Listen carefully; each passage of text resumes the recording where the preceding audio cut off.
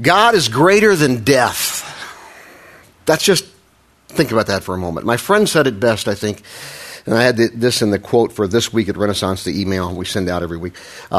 Without Easter, everything else is irrelevant. And when you think about that, it's so true.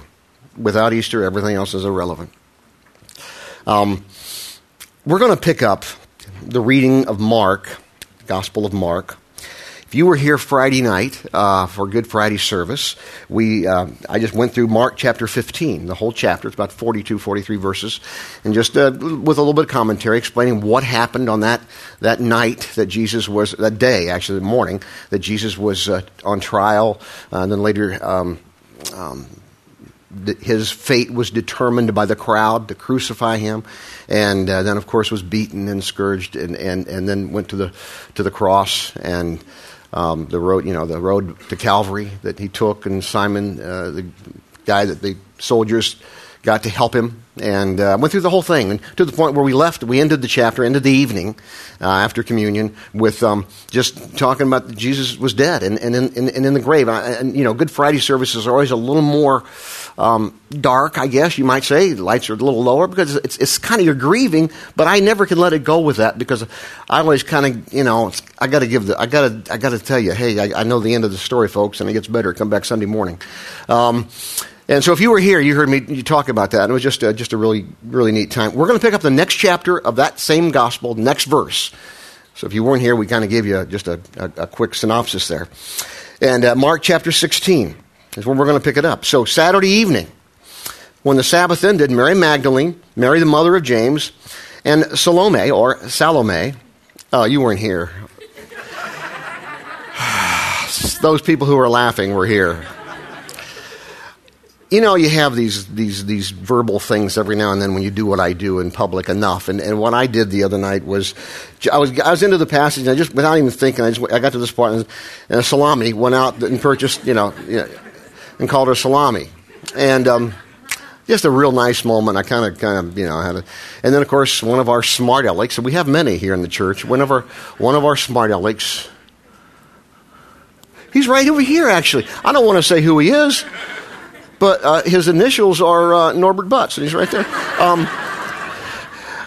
He says to me after the service, he said, Rich, that was a great message. That was a great service. But I just got this strange desire for some salami. Do you know where I can get it? And then after the first service, somebody else said the same thing. And so now we have some salami back there, okay? Just to commemorate Rich's faux pas, all right? So there you go. It's it's pronounced different ways, Salome or Salome, and it's just not pronounced salami. So whatever you deal with that.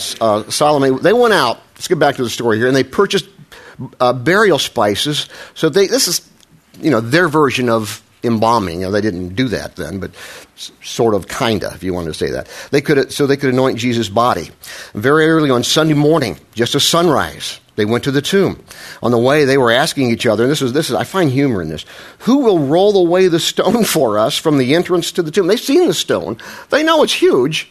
And they're thinking, who's going to roll away the stone? Are they expecting to happen what happens? I don't think so, because look what happens.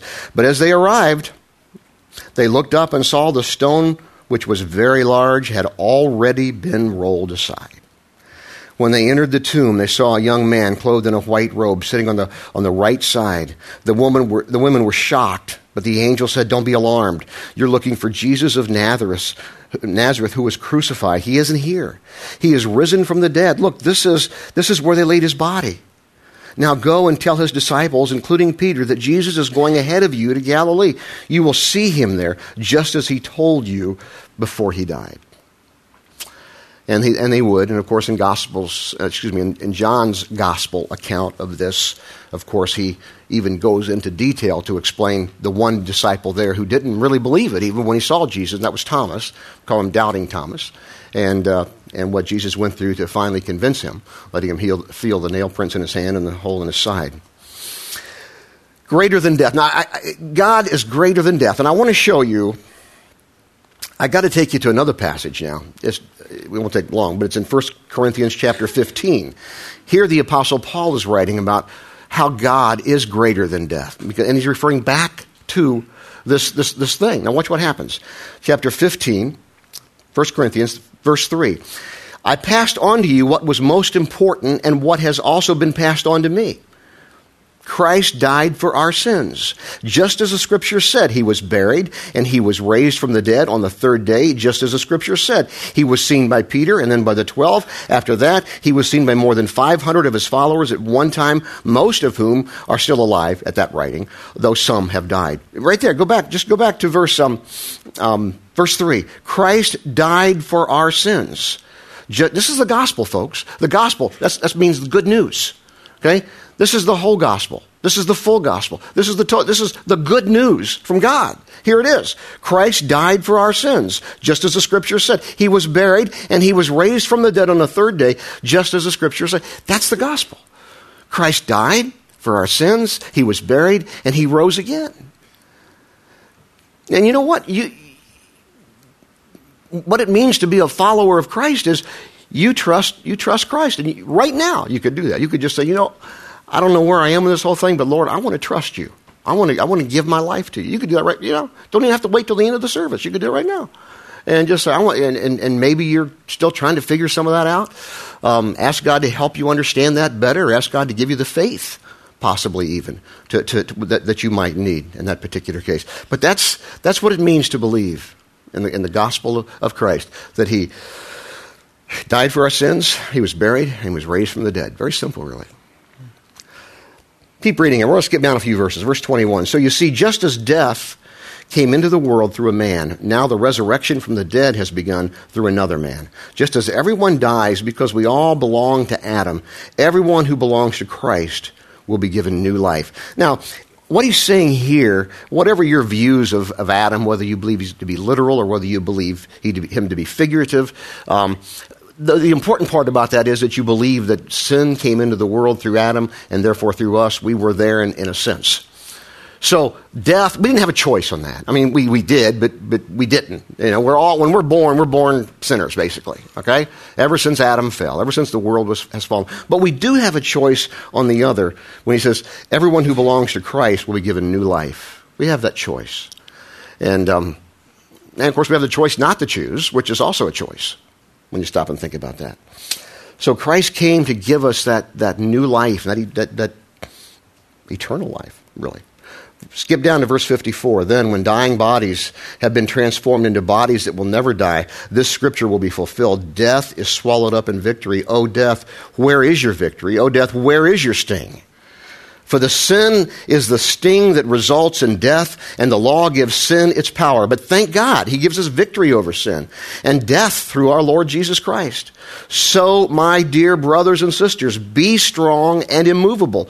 Always work enthusiastically for the Lord, for you know that nothing you do for the Lord is ever useless. There you go. God is greater than death. Let me show you something very quickly, and this always be those, especially at Easter time, it seems, but other times as well. And I have friends who are still in this particular situation, still kind of have some questions about Jesus and whether he, really did. It's hard to deny the historicity of who that Jesus lived. That's real hard because there's just too much to prove that he did from secular historians, not just the Bible. But some people would still have a hard time believing that he rose from the dead. And I want to just address that just for a moment, okay? And this is a great quote. By the way, this quote, if you want it, I'm going to show it to you in a second. It's on my Facebook. You got to go to my Facebook thing, and you can get this, all right? Now, that's really significant because I have a secret motivation for getting you to do that, and that is this. We have this little thing in our office about who has the most friends. And I'm not going to lie. I'm very annoyed by the fact that I work with two other people. Well, a bunch of other people, but two of them are ahead of me. And they let me know about it every week. How many friends do you got? I have this many friends. And Steve and Clay. I mean, how can these two dirtballs how can they get more friends than me? I mean, they're not even as nice as I am. Anyway, and maybe because a lot of my college friends, still trying to figure out how to work a computer. But anyway, so friend me. My point is, friend me, okay? I need to be my friend, okay? And you can look at my quotes and stuff. Anyway, I have this quote there in Facebook. And seriously, this is a great quote. And I like to use this quote a lot particularly around this time of year, because I think it just gives us some focus. And even those of us who believe in the resurrection, it's just a great quote to see. So C.S. Lewis, from Mere Christianity, he says this: "I'm trying to prevent anyone from saying the really foolish thing that people often say about him, about Jesus, that I'm ready to accept Jesus as a great moral teacher, but I don't accept his claims to be God." That is the one thing, that's the one thing we must not say. A man who was merely a man and said the sort of things that Jesus said would not be a great moral teacher. He would either be a lunatic on the level with the man who says he's a poached egg, or else he would be the devil of hell. You must make your choice. Either this man was and is the Son of God, or else a madman, or something else. I mean, just think about that for a moment. That's just a great quote, because it's true. It's so easy and it's so comfort for many people to say, well, I think he was a great man, I think he had great teachings, but I don't think he was the Son of God. Well, then he wasn't a great man, he was nutcase. Because he said he was going to be raised from the dead. And the things that he said, many things that he said, it would just ruin all of his credibility. Just a thought, just a good quote to dwell on there, on who Jesus is. And it still takes faith, I understand that, and I'm not implying anything else. But I just love that quote, and I want you to think about it, because it really does have some worthiness to just ponder for a while. All right. I believe Jesus rose from the dead. The Bible makes it very clear. And because Jesus rose from the dead, I'm going to show you five very simple things. Real simple, real quick. It won't take long at all. But it's just great. Because Jesus rose from the dead, 5 real simple things. Number 1, we have no fear of death. This is an important one. It should be number 1. We have no fear of death. I don't know about you, but I got to, death, as you grow a little older and you see friends die and people your age die, it gets your attention a little more. I'll be honest, it wasn't, I think I was probably 35 the first time I ever really thought about death. Long story, and I'll make it a real quick story. What happened then was we were, our second year in Colorado, where I was helping start a church. And we were at the county rodeo, and I always wanted to ride a bareback bronc. And so through some people that we knew and so forth, they arranged for me at the county fair to ride a bareback bronc. And they're not really bareback. There's a little harness there you hold on to and stuff. And I'd had horses when I was a kid, so I knew a little bit about horses. I didn't have the riding lessons that many of you have. My riding lesson was you jump on the horse and you go, okay?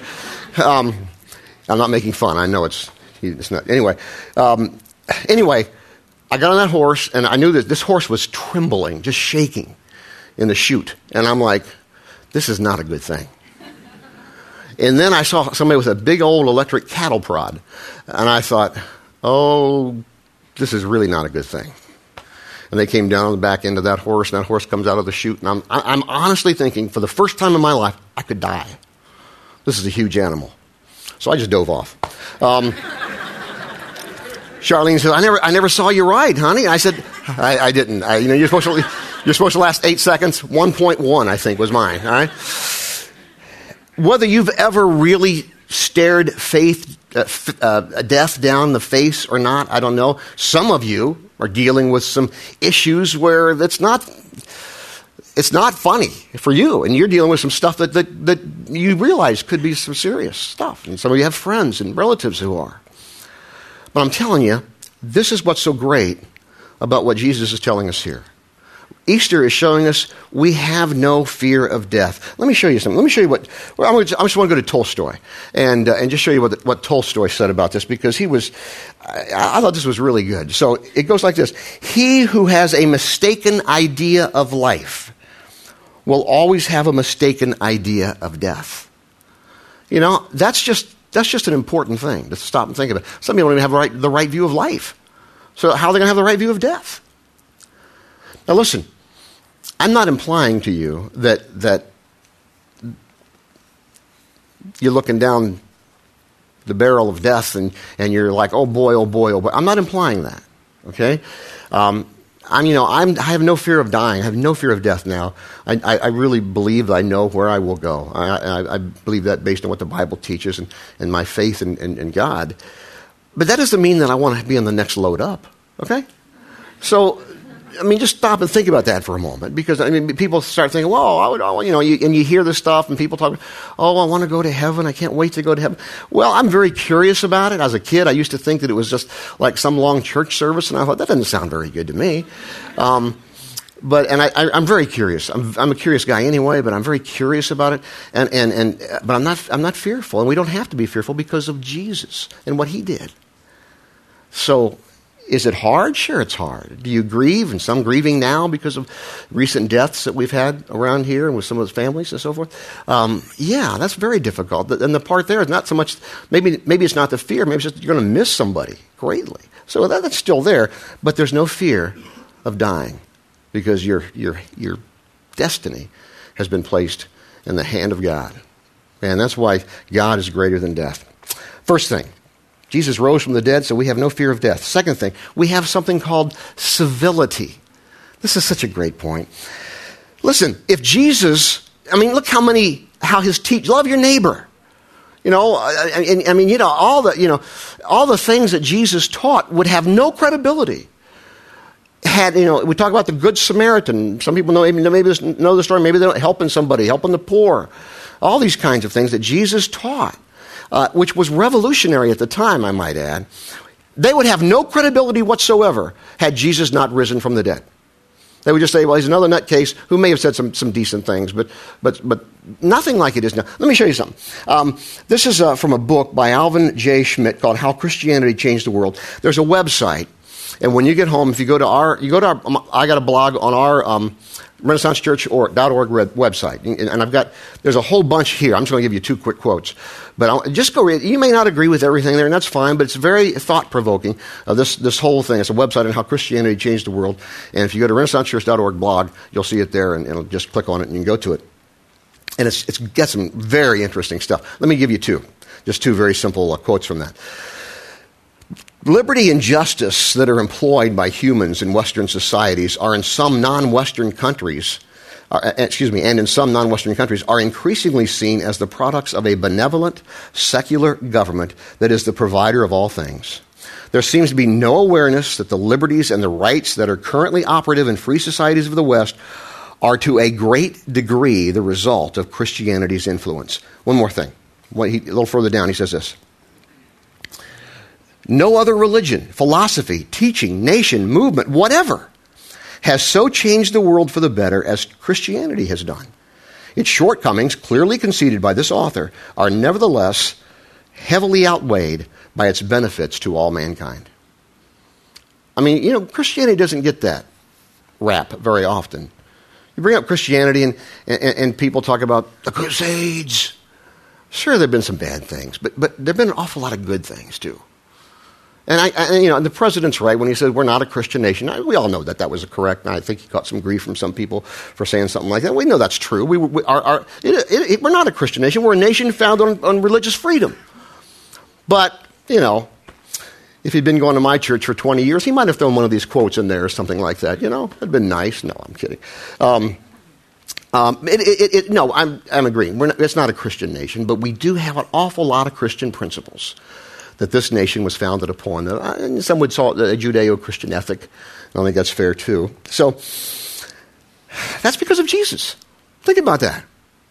Sometimes you can go places where the Christianity has not been taught or has not been influenced in any way. Some people will say that you can just feel the difference in those countries sometimes. No other movement has had the kind of influence Christianity has. So, Jesus rose from the dead. We have no fear of death. We have civility. We have hope. Let's have hope. And the hope comes because of who Christ is and what he's done. Because we have a God who cares about us.